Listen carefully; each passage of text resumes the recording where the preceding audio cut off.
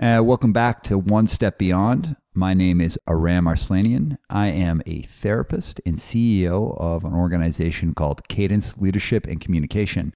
We work with organizations throughout North America on their leadership and how they communicate. So today on our show, we've got our guest, Billy Bones. Billy is a great guy that runs a vinyl pressing plant called Clampdown. Clampdown not only is part of reviving an industry that had almost gone away, they're also looking at doing things in a more sustainable way. And when you think of vinyl records, you don't necessarily think of sustainability. So this is a really cool conversation that lets us look at the lens of an old traditional industry, but through a modern eye. All right, everyone, let's get to the show.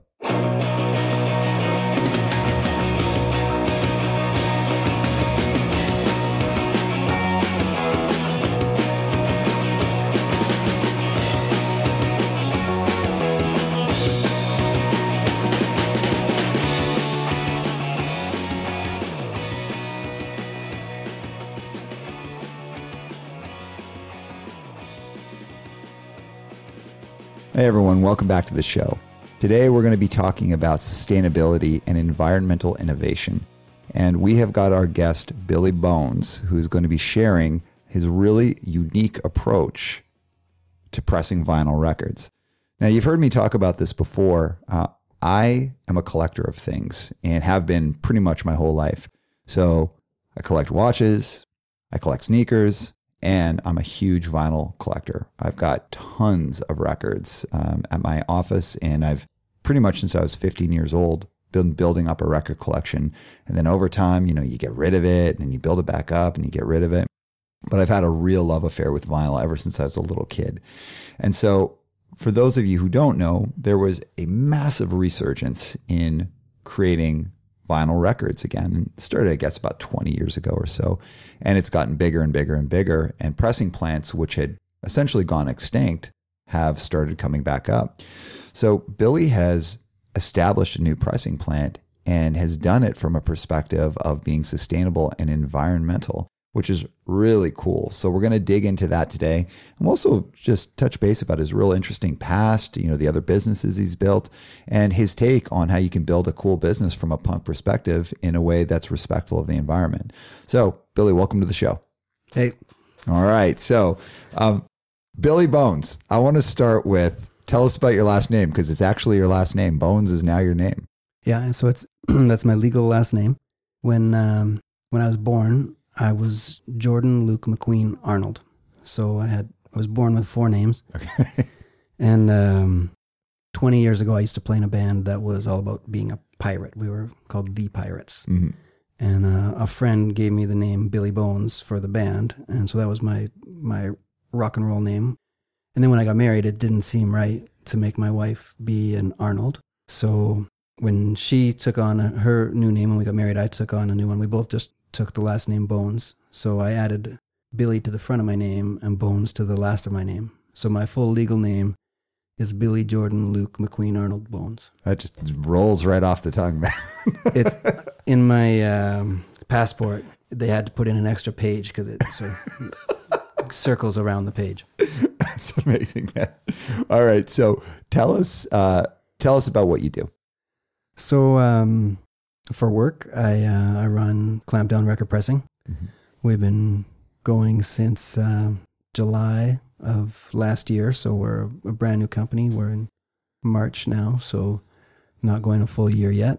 I press records for artists, bands, labels, from a lot from here in Vancouver, but a lot from around so far North America too. Mm-hmm. So LA and Seattle and Winnipeg and Montreal. Mm-hmm. That's what I do for work. Mm-hmm. For kicks, I like riding motorcycles. Mm-hmm. I like playing pinball. Mm-hmm. I like playing rock and roll. Mm-hmm. So I play guitar in a motorcycle themed band called the Vicious Cycles. and I play with my best friends. So we're not the young kids that are about to turn it into something fancy, mm-hmm. but we have a really good time on the weekend. Mm-hmm. I'm a dad. I've got 2 young boys. Mm-hmm. probably will not talk about them much, and they'll be happier for that. All right. So you started Clampdown. Yeah. That's a pretty interesting move. So how did you come to that? So if you want to start like where you grew up and just tell us the story from there, like, because I believe you grew up in Saskatchewan, right? Yeah. Okay. Let's hear it right from the beginning all the way up to Clampdown. Okay. Well, yeah, I'll be brief. I won't really. So as a kid, I grew up in these tiny towns. One town is called Pangman, Saskatchewan. Wow. 200 people there. When I first moved there, no paved roads. Eventually, they paved Main Street. Mm-hmm. I grew up. My dad was a storyteller. He was always telling stories, but he grew up as a greaser. Mm-hmm. So I grew up listening to early rock and roll. But I would go to my grandparents' house in another tiny town. And in their basement, they had an old record player. And the basement was kind of dark. And as a little kid, it was scary for me going to this dark basement. And they had sort of rock and roll compilations from the 50s. And I remember Mitch Ryder and the Detroit Wheels song, Devil with the Blue Dress On, would come on. And it was the greatest. And kind of scary because I was a little kid and it's a song about a devil. Right. But this song would come on, but that feeling of being in just kind of like rock and roll felt dangerous to me as a little kid. And it was super attractive. From the moment I can remember anything, I remember thinking rock and roll is pretty cool. All right. And so my experience with rock and roll started with vinyl records. Mm-hmm. And I've always collected them. The first vinyl record I bought for myself was Doctor and the Medics doing a cover of Norman Greenbaum's Spirit in the Sky. So a 7-inch record. And I don't know if you know Doctor and the Medics. I think maybe they were Toronto. Mm-hmm. And big crazy hair and makeup and just fantastic weirdos. And but since I was a kid, I've collected rock and roll records. And when you're a little kid in the 80s, in the 70s in Saskatchewan, and you start hearing about punk rock, it's this thing that it's completely alien. Yeah. There's no one within an hour's drive who really knows what it is. Maybe when I was in the city one day, I picked up a Thrasher magazine or something, and so you're reading and seeing punk rock, but it's kind of this crazy, scary thing that's outside, but I was attracted to it immediately before I understood what it was. All right. And so all through my life, I've collected records without really thinking about it. Mm-hmm. I went to university in Kamloops, and when I moved there, I started meeting these punk rock kids that were going to university with me and go to their shows. My first punk rock show, I was working at Pizza Hut, and friends were playing with their band, the Disfigurines, and I wanted to go see the show, and it was sold out. So I broke in through a bathroom window at whatever hall it was, the Oddfellows or something hall, and the bathroom window was backstage. So my first punk rock show, and I'd heard. Cause my dad was a storyteller, and he told me what he knew about punk rock, and that was that these guys had knives or like razor blades in their shoes, and they would cut you. And so that's sort of what I think.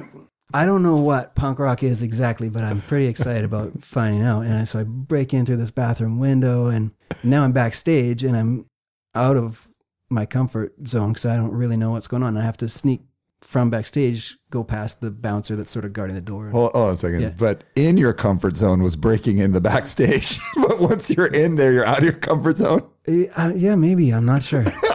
Okay. But all right. So we've established breaking and entering was within the comfort zone. Well, and I haven't broken into a lot of places.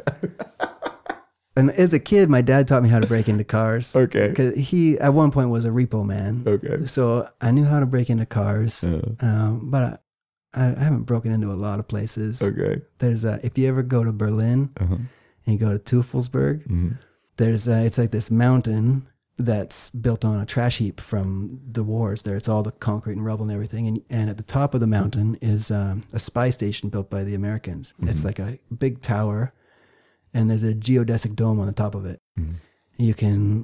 There's 3 rows of barbed wire fence to keep you out, but it's not so difficult to get in. And you can climb into this. You climb the mountain, go into this tower, climb to the top of the tower, and you're in this crazy geodesic dome, and you can see all of Berlin. And it was made as like a listening station. So you snap your fingers, and the sound reverberates around the room for like a minute. And from up there, you're looking out at Berlin, and you can see the cops driving up the mountain, and you just have to know how to time it. And when they get to the top of the mountain, you run down and out the back and down the backside of the mountain, and it works out fine. But I've barely broken into anywhere, but I guess I broke into the club to see my first punk show through the bathroom window, and I guess I broke into the Teufelsberg place. But I can't think of a lot of other places I've broken into. Well, you've certainly painted a picture so far. This has been a good story. So Disfigurines, yeah, you're backstage, you got to get past the bouncer. Yeah. So, and I think maybe the Smugglers were playing that show. Mm-hmm. Anyways, I pop out of the backstage like I belong there, and bouncer looks at me, but I just walk past, and now I'm in the crowd at my first punk show, and it's one of those really fun, really electric shows where everybody's dancing and the crowd is a part of the show, not just standing around looking cool or something. So I think that show is part of the story of me sort of wanting to be involved in music somehow. Mm-hmm. So after that, really shortly after that, I just learned to play guitar around that time, and started hanging out with other people that played instruments. And now I'd sort of met all these punk rock kids in Kamloops, and we started making bands. Eventually I ended up here in Vancouver. All along the way in there, so I'm talking about music and rock and roll and punk rock, but in one of the little towns I lived in Saskatchewan, I think I was in grade 10 or 11, and I put in a bid to run the bus depot. Mm-hmm. So it's a tiny town. So this one had 1,000 or 2,000 or maybe 5,000 people, I don't know, but still a small town. Mm-hmm. And so I put in a bid, and I took over the local bus depot. So before school, I would get up and go sell tickets and freight. And then the bus only came twice a day, so I'd have to go there before school and after school.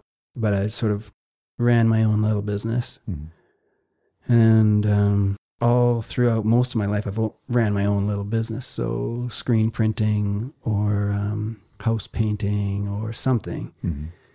And then we did Sparrow guitars. I guess that's 15 years ago now. But I've always run businesses, but I'm not actually a capitalist at all. Mm-hmm. I just sort of am born into this capitalist world, and now I got to feed these kids. So I'm doing my best. Mm-hmm. If it was up to me, I would just, in Kamloops, when I could, I just lived in the van down by the river and down beside the skateboard park, and had my records in the back of my van. Mm-hmm. And I love that kind of thing. But once you start having kids, you really have to have a few more dollars coming in. Mm-hmm. So I had to start taking work a little more seriously, trying to have a business that would provide a little more than lunch for tomorrow, sort of thing. Yeah. It's a long story to try to figure out from the beginning to where you are. But this is a great story, man, because like, I'll just say, and for anyone listening, like, we've got a lot of people from all sorts of different business backgrounds. I don't know how many of those people collect records or why they care, but what they definitely would care about is innovation, sustainability, someone trying new things, and the story behind that, because it's a cool story. Like, real specifically, when you're talking about, as a little kid, I put in the bid to do this thing, but why? Why did you do that? Like, what got you thinking about I should run my own business when you were in grade 10? Yeah, I've got no idea. My dad was an entrepreneur, not an incredibly successful one, but he was always doing something. Mm-hmm. So he and I would go on a trip, and he'd drive. He had been collecting wagon wheels and jukeboxes from the countryside in Saskatchewan, in kind of antiques, and fill a van. And then we'd drive down to LA, where he had contacts there that he'd sell all this stuff to, basically to Hollywood for props or whatever. Uh-huh. And I remember I'd tag along, and then I'd go to there were these sunglass warehouses you could go to and buy like Oakley knockoffs or whatever. And so I'd have saved up, maybe as a kid I had a couple $100, so I'd buy boxes of sunglasses and I'd bring them home and sell them to the kids in my neighborhood. For whatever reason, I've always thought that's what you do. Mm-hmm. You, because you can go and get a job, and I've done that sometimes. And there's periods in my life where it's been really great to go and punch a clock and take a check. Mm-hmm. But I've always got an idea for something else that could be done. Mm-hmm. Like I told you, I like motorcycles. Yeah. So I buy old junky motorcycles, and I'm not a great mechanic, but I fix them myself. And when they break, I know when most people's motorcycle breaks, they think, oh, I wonder where the motorcycle shop is that will fix it. Or if they take it a step further and they're going to fix it themselves, they think, I wonder where you get the parts for this. But for whatever reason, my mind doesn't do that. And maybe it comes down to what you had for resources growing up. I don't know. Mm-hmm. But when my motorcycle breaks, I look around the room and see what's within reach that I could fix the motorcycle with. So consequently, my motorcycles break a lot. Because sometimes the things I fix the motorcycle with don't last all that long. But sometimes they're great. All right. I was going camping Mm-hmm. with a bunch of friends, and my wife and our boys are already at the campsite, but I had to work for the day. So I'm riding out in the evening on my motorbike, and it's only, I forget, 45 minutes away from town. But I get on the highway, and all of a sudden my motorcycle won't run. It stops. So I pull over, and I realize a seal has blown on the shifter shaft, and all the oil has leaked out, and I don't have any oil. And even if I did, the shifter shaft seal's blown. So I always ride with tools. So I take it apart and I cut the fuel line shorter and used it to push the shifter seal back where it was supposed to.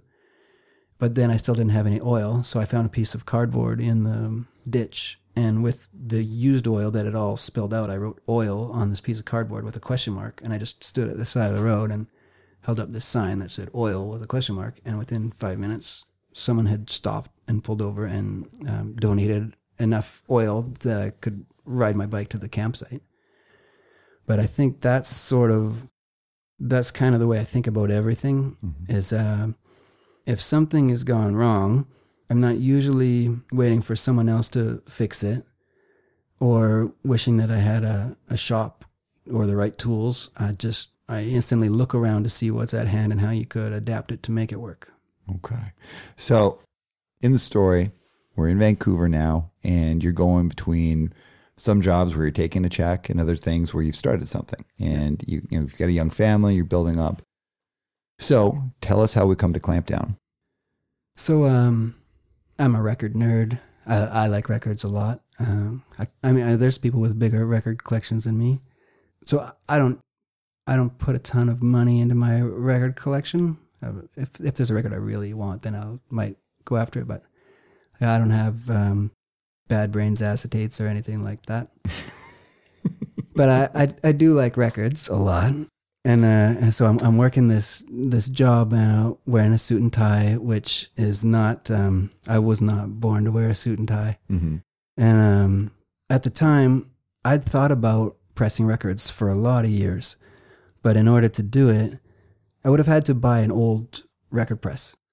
And I would have had to fix it all the time. And I know that the way I fix my motorcycles, if I do that with a record press, it's going to be broken down half the time, and I'm not going to be pressing records half the time. So I'd never taken that leap to start this company. Mm-hmm. In, I think, 2017, a company in Toronto started producing brand new record pressing equipment. And they were the first company since 83 or 86 to build new record pressing equipment. So because they were building new equipment, it meant that if I could figure out how to get enough money to buy their equipment, I could be pressing records on equipment that wouldn't break down all the time. Mm-hmm. So that put the bug in my head that it might be something a guy could do. So I'm working the suit and tie job, and starting to talk to my friends about, do you think this is a good idea? And we'd all, my friends and I are all record nerds. And so I'm trying to talk to other people outside of this record nerd circle to make sure that other people are seeing the same kind of vinyl revival. And it didn't matter who I talked to at the time. It could be someone in their 90s. And if you say anything about vinyl records, they said, oh yeah, I hear they made a comeback recently. Like, it was a huge story that everybody knew. So I was feeling confident, like the market was there. I was feeling like the equipment was there, and then I just had to figure out a way to put the money together. But I was talking to my mom. I remember really specifically on my lunch break from my current job, and I was talking to my mom on the phone, and she said, life's pretty short. If this is something you really want to do, then maybe you should do it. And that was enough encouragement for me to think, well, if my mom thinks I should do it, I should probably do this thing. So then I started doing more research about the startup costs and some more research about financing that might be available. And before I'd ever been in a room with a record press, because I still had never actually seen a record being made. Mm-hmm. And I watched YouTube videos and I thought I understood the process a bit. But yeah, I put together enough financing through friends and family to put a down payment with this company in Toronto on a record pressing machine. There's different components, but enough to get them started on all of that. And then it was just a matter of raising enough capital to get the doors open and tons of learning. So I didn't know a lot about like how you press a record. Mm-hmm. And the company that I bought the equipment from, they took me in for a week with Norman. So I've got an employee named Norman. Mm-hmm. He's my production guy. And he and I went to Toronto for a week where they trained us. Mm-hmm. And that's basically all I knew. And then when the equipment showed up, they sent a guy out for a week and he trained us again. And then from there, it's a whole lot of learning. So some people will say that something can't be done, and so we'll have to experiment until we figure out a way to do it. But I think we found ways to do 3 or 4 things that people said, yeah, you can't do that. It doesn't work. All right. Yeah. So Clampdown, how's it doing? Really good. I looked at, because we're a small company and I do a ton of sweeping the floors and ordering everything. And I think at any given time, I've got 200 relationships that I'm having to hold together. Hmm. And so I finally have put a little time into the numbers recently, which I intended to be way on top of from the beginning, but it got pushed. But I made a little spreadsheet showing the number of orders and the value, and the curve is right. Like everything is moving the direction that it's supposed to. Mm-hmm. Especially this last month, our orders doubled in the month, and so that's really good and stressful. Mm-hmm. There was a fire last month in a plant in California. Mm-hmm. This plant makes vinyl discs that are they're master blank discs that are the start of the record making process. Mm-hmm. That a lathe cutting engineer, a mastering engineer cuts your masters, and then those are turned into stampers. Mm-hmm. And there's only 2 factories that make those blank discs in the world, and the one in California had an 85% market share, and they burned to the ground last month. So almost all record pressing companies in the world are reliant on, especially in North America, are reliant on this company that just doesn't exist right now. Most record pressing plants use lacquer blanks. Mm-hmm. In the 80s in Europe, there was a machine invented that could cut, instead of into lacquer, could cut into copper disc. So there were, the big European pressing plants used copper masters instead of lacquer masters. And there's still 6 plants in Europe that can do copper masters. And there's 2 of the machines in North America that can do the copper masters. They're called DMM masters. And those 2 machines are owned by the Scientologists. It sounds like it doesn't sound like a true story, mm-hmm. but I've had it backed up by 2 people that are in a position to know. Mm-hmm. And the Scientologists have bought these DMM record lathes, and they're cutting everything L. Ron Hubbard ever said or wrote, I don't know which one, onto basically copper records. and they're putting them in a bunker somewhere in sealed containers with these turntables that are wind up, so you don't need any electricity, and there's no rubber parts on the turntables. So everything L. Ron Hubbard ever said and Scientology will survive when most of the rest of humanity won't. That is so sick. Yeah. If Dave, you better start doing that with me. I need copper. I need copper recordings of everything I've done, including this interview. I need it on special turntables. If people don't do this, I'm going to be very upset. Okay, so how did that end up with your orders doubling? Oh, so those, I don't think those two are related. Okay. But at the same time as my business was really starting to grow, so people know that I'm here now and that I've made some records that they've seen and touched and heard, and they're satisfied that these are great sounding records that look great. So they're confident to put orders in with me now. Mm-hmm. So as I hit that stride, this factory in California burned down. Right. So I can get some copper blanks if I go through. There's 3 shops in Europe that'll sell to me. Mm-hmm. I can go that way. It's a little more pricey, but it's not going to take me down. All right. And then there's the other place in the world that makes those lacquer discs is in Japan. Mm-hmm. And they are not taking any new customers on. But so I went to Japan for my first time in October. Uh-huh. And we visited friends in the Kizo Mountains, like 4 hours outside of Tokyo. Uh-huh. And they live in this really tiny town. And, you know, if you're in Tokyo and you've got sort of my complexion, nobody notices. Mm-hmm. But in the Kizo Mountains, it was really weird to see somebody from North America.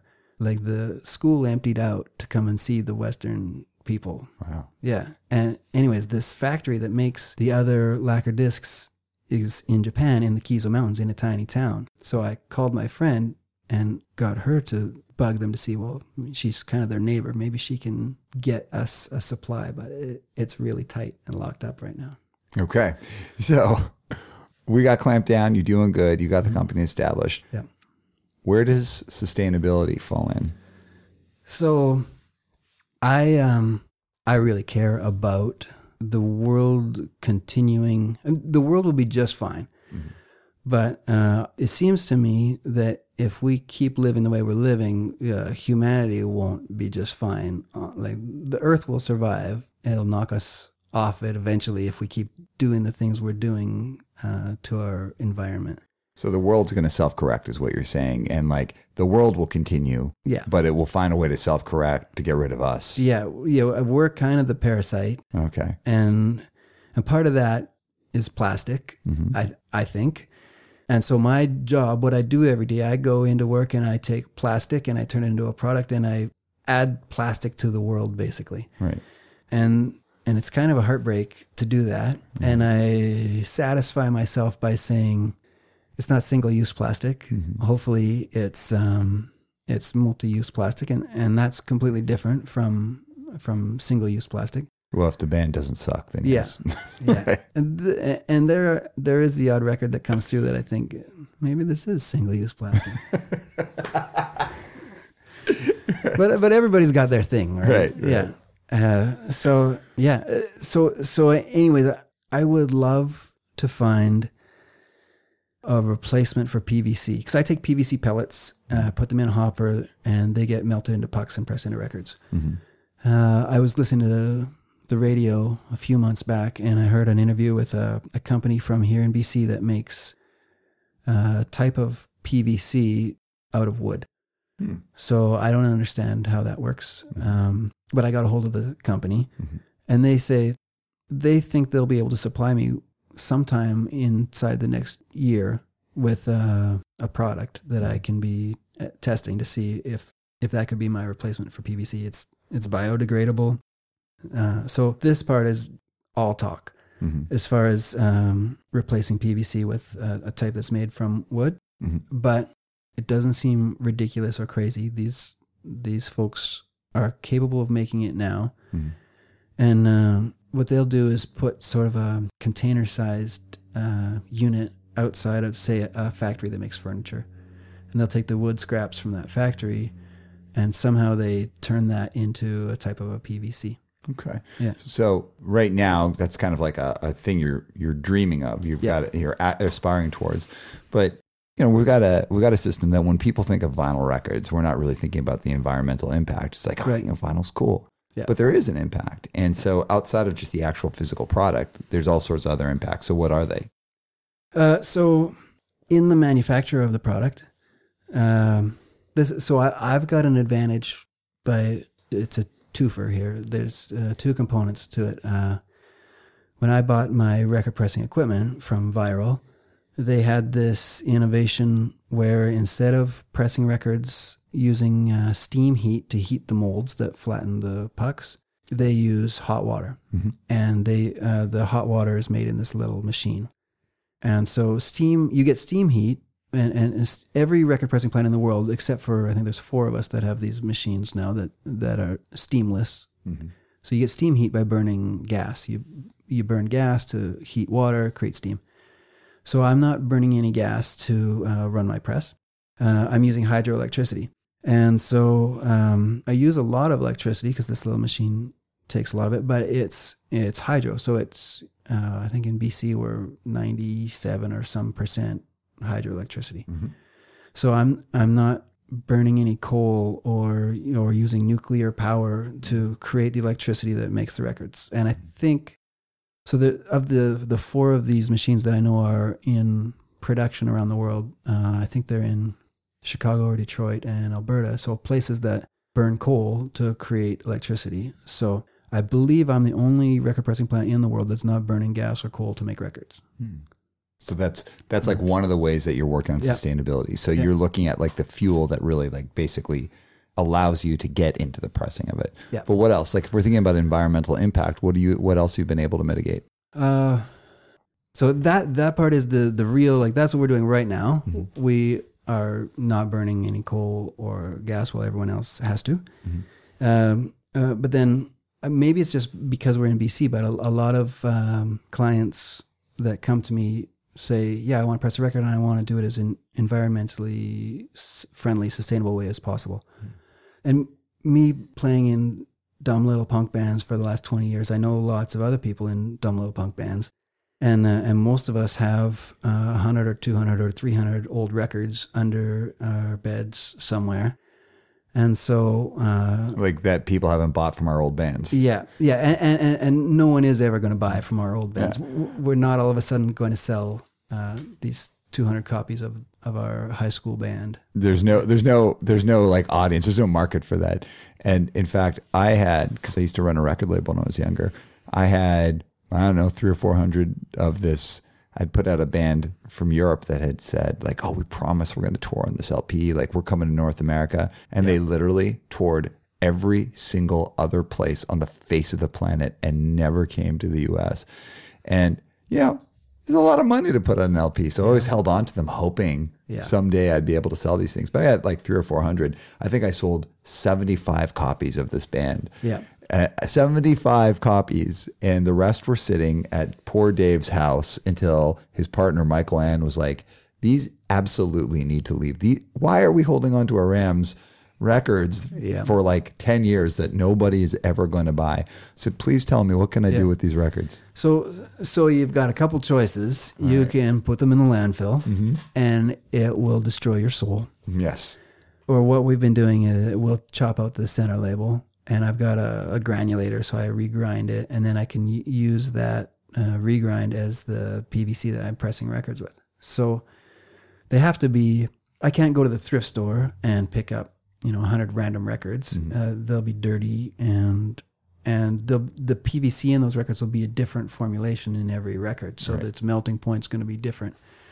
But if you've got 100 or more of the same record, I can take that and... I'll have to play with the settings, the temperature settings on my press, but I can figure out the right melting point for it, and I can turn that into new records. So there's a local label called Mint Records, and they've really been interested in a sustainable record as they can produce. So they've brought me a couple things from their back catalog that they knew had their peak sometime in the past, and so I'm doing a run for them where at least part of the run is on these records that they brought in. So it's a recycled record basically. Yeah. So one is like, the method that you're using to fuel your process. But second is like you're looking at ways where you can recycle something that has largely been unrecyclable before. Yeah.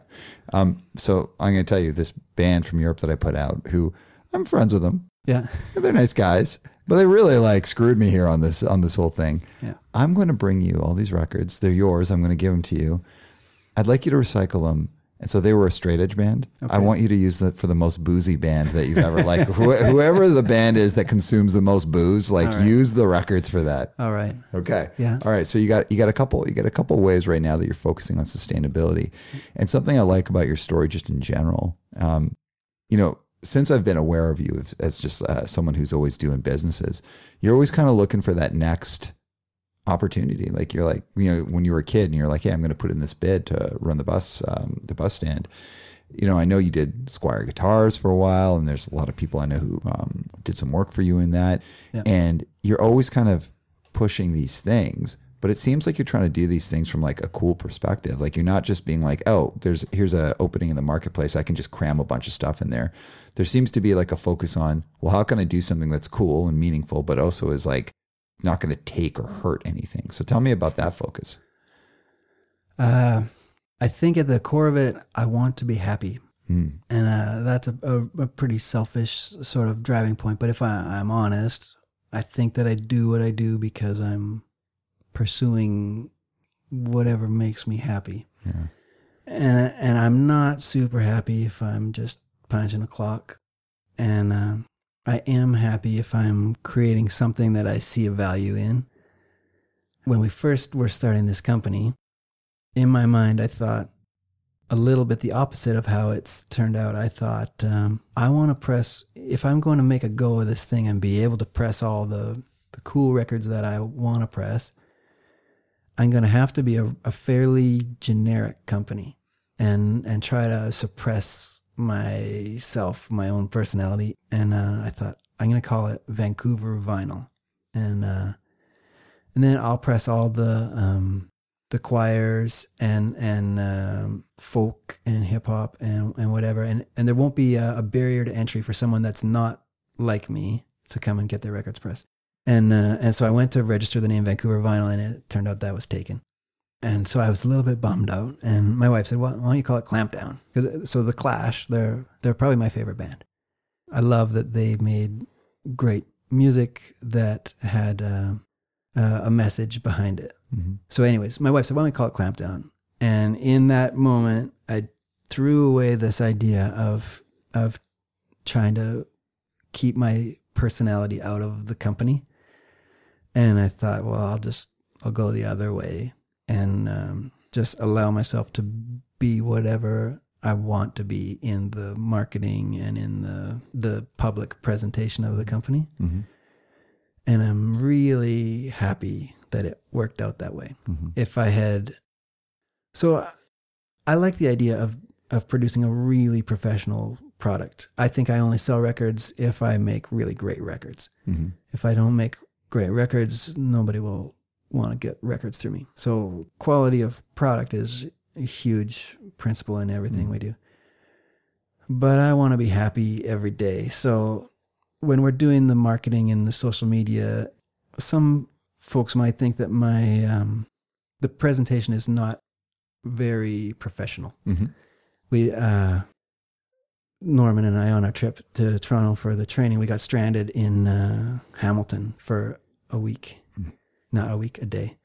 And so a big difference there. Yeah. But we really enjoyed Hamilton, but I love that expression where I spent a week in Hamilton one day. Uh-huh. Yeah. And Hamilton was fantastic. Okay. But so anyways, we realized we flew on Swoop because I'm not a rich guy. Mm-hmm. And so we're stranded in Hamilton for a day, and we decided our band has this sponsorship through Brixton Clothing Company. Mm-hmm. Yeah, they for the last 10 years have given us free clothing 4 times a year, and they've never asked anything from us. Uh-huh. Once they asked us to play a party that they were throwing, but they paid us really well. But so I don't do a lot of corporate endorsements, but I really love them. They have given stuff to me for the last 10 years and they never ask for anything. If I may. Yeah. I wear 3 kinds of hats. Okay. Yeah. I wear baseball hats. Yeah. I wear toques. Yeah. Or for Americans, what do you call it? A knitted cap? Beanie. A beanie. Stocking cap. A stocking cap, yeah. as Dave, our engineer, says. Yeah. But the other one is I wear like, kind of like a lad's cap, like, and I wear Brixton hats. They make a great hat. I think they call it the hooligan hat. Yeah, they do. Yeah. I tried some of the other hats, but I got to tell you, I started heading into like ska territory and I had to back off like pretty heavily. So I forget how I got to them, but so we're in Hamilton and it turned out we'd both brought a Brixton ski mask because we knew it was going to be cold. That sounds terrifying. Yeah. Okay. Yeah. So we had 24 hours in the Hammer. If you're from Hamilton, they call it the Hammer. So we just went around to all the record shops and any place we thought was interesting or fun, and we put on our ski masks and took pictures and put them up on social media. And there's one where we're in the hotel hot tub at night, and so I filmed us going under the water in the hot tub. It just sort of both of us looking at the camera going straight down, and then on my computer I reversed it and put it in slow motion, so we both arise out of the hot tub water in these Brixton ski masks. But all day long we were on social media with the hashtag 24 hours in the Hammer. And so I know a lot of people for their businesses media wouldn't put a picture of themselves in a hot tub wearing a ski mask coming out of the water. There are those people in business that wouldn't do that. But because of the world that I'm in, I can get away with that kind of thing, and I can have fun. I can put up pictures of Norman pressing records wearing a horse head, and I can have fun every day doing this thing that I love. Because really what I've made my own little sweatshop. I go in and I do manual labor, moving bits of plastic around and putting them in bits of cardboard. But we get to have a lot of fun when we do it. That's a long story for me to say. I was going to sort of suppress my personality, thinking I had to in order to do business. But we've decided to go the other way and just be weirdos if we want to be. And I don't think it's hurting anything. I think it ends up people sort of share and comment and enjoy us being ourselves instead of trying to be somebody else. 100%, man. And that's a ton of what Cadence is built on is, I used to work in a company where my boss was always critiquing everything about like who I am and how I came across. At the same time, I was like very successful in what I was doing within the company. And one day I just thought, I've had enough of this, man. I'm going to go start my own company. And part of what Cadence is all about is just like representing me, like just being me and the work that I do from the perspective of a guy who is a therapist, who is a registered therapist, but also coming from the perspective of a guy playing in punk bands. And I really feel like being authentic, being who you are, that's part of your value proposition. Yeah. So if we're hitting Clampdown, and I've been on the website, I've checked it all out. I think it looks cool, but of course I come from the same perspective that you do largely. One of the things that, so we're talking about sustainability and innovation in that space, and we've touched on it a little bit here, but a lot more of what we've been hitting on is a lot of your story, who you are, perspective, how you built the business. And that's cool because I think it's a great story. Tell me though, around that being that authentic self, that real self, like why do you care about pressing records in a way that's more sustainable? Is it because it's something that people care about now, or is it something about your authentic self? Yeah. In general, I have a hard time being motivated by what anybody else cares about. Yeah. So it's not a marketing thing. You don't care about that. I mean, I'll be really honest with you and tell you, I'm doing this thing and I see, if I tell other people I'm doing this thing, that'll be good. Yeah. And so I'm not shy about, why don't I make some hay out of this? But it's not why I would want to do a thing. I don't eat a lot of vegetables. And I know that other people get a lot of great value out of eating vegetables. But I've never figured out how to like a thing if I don't instantly like it already, except for reggae. I learned how to like reggae, and now I really love reggae. I did not see that coming in this conversation, but that is a good left turn. I like that. It's the only thing that I've been able to, where at first I don't think I liked reggae all that much. And then all of a sudden I loved reggae. And I hope the vegetables are like that someday because I see people eat vegetables and they're really happy. Man, I love vegetables. Yeah, right. I like liking things. Yeah. And I would love to really love Brussels sprouts. Oh man, I love Brussels sprouts. My kid eats Brussels sprouts. So all of that is sort of to say, I want to be able to make records in a way that feels good to me. Yeah. But for me, not, it's not because I love the word Zeitgeist. So it's not because the spirit of the age right now is pick up that piece of plastic or whatever. It's because I will feel a lot better if my contributions to the world are making it better in as many ways as possible. Okay. Man, that's cool. And I feel it's a good place to start, wrapping up because first of all, the whole conversation hasn't focused on sustainability and innovation, but that's been almost like a through line of everything we've been talking about. We've been talking about your evolution and how you've kind of always been an innovator. You've been a guy that's like not afraid to take a risk. You want to start a business. You want to try things. And then along the way, the sustainability piece has become more and more important to you, especially as you have a kid. And here we are today. You're in an industry that is kind of traditionally, well, for sure, vinyl records. When we think about vinyl, we just think of history, but you're taking a modern approach to it. And you're not doing it as a marketing point. It's cool that people like that. And of course it will add to the business, but you're doing it because starting your own business is about being happy for you and doing something that you like doing. And part of that is doing something that isn't harming. Isn't harming the world. And if we're thinking about innovation, we're thinking about sustainability, what better place to start from than that we want to feel good about what we do and that what we're doing isn't breaking things down, but it's adding to the experience of not just human beings, but the whole planet. So I think that's a great thing. And I will say, man, Clampdown's really cool. And I've just absolutely loved this conversation. It's been super fun. Yeah. So if you break into a third place, are you going to let us know, or is that going to be like on the down low? Yeah, I don't have any plans to break in anywhere. Okay, don't soft snitch on yourself. So we don't want to do that, but we'll keep in touch on that. All right. So thanks so much for being on the show. Any last things you want to add in? Well, one of the things that's on my mind a lot is sometimes I run into folks that feel like they've been dealt a bad hand, or they don't take responsibility for the things that they're doing. But it really seems to me important that we have the ability to focus on the things we can control, and the things we can control are the way we react to our environment. And I think that there's some kind of a key in there that we are in control of the things we do and say, and even the way we internalize problems, whether we internalize something as a problem or an opportunity. Right on, man. I couldn't agree with you more. All right. Well, as we're wrapping up, a theme that I think anyone who listens to the show often is going to pick up is I'm really into hearing about people who just do something that they believe in and they take the risk, they take the leap. And you can do that being in a company, like a large company, and you can do it in a small company, and you can do it on your own.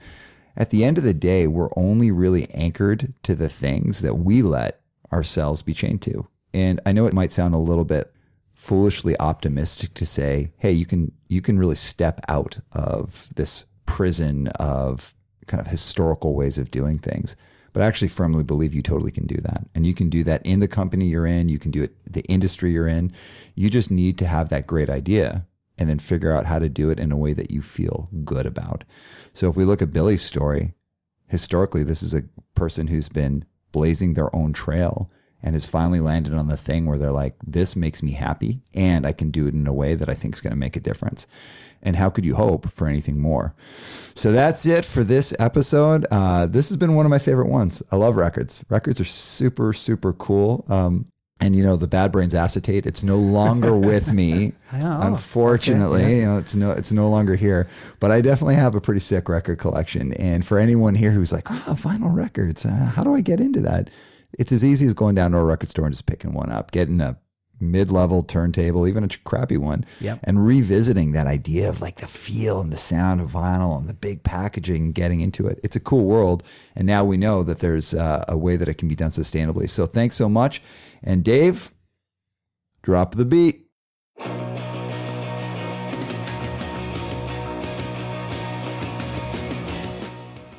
That was an incredible conversation.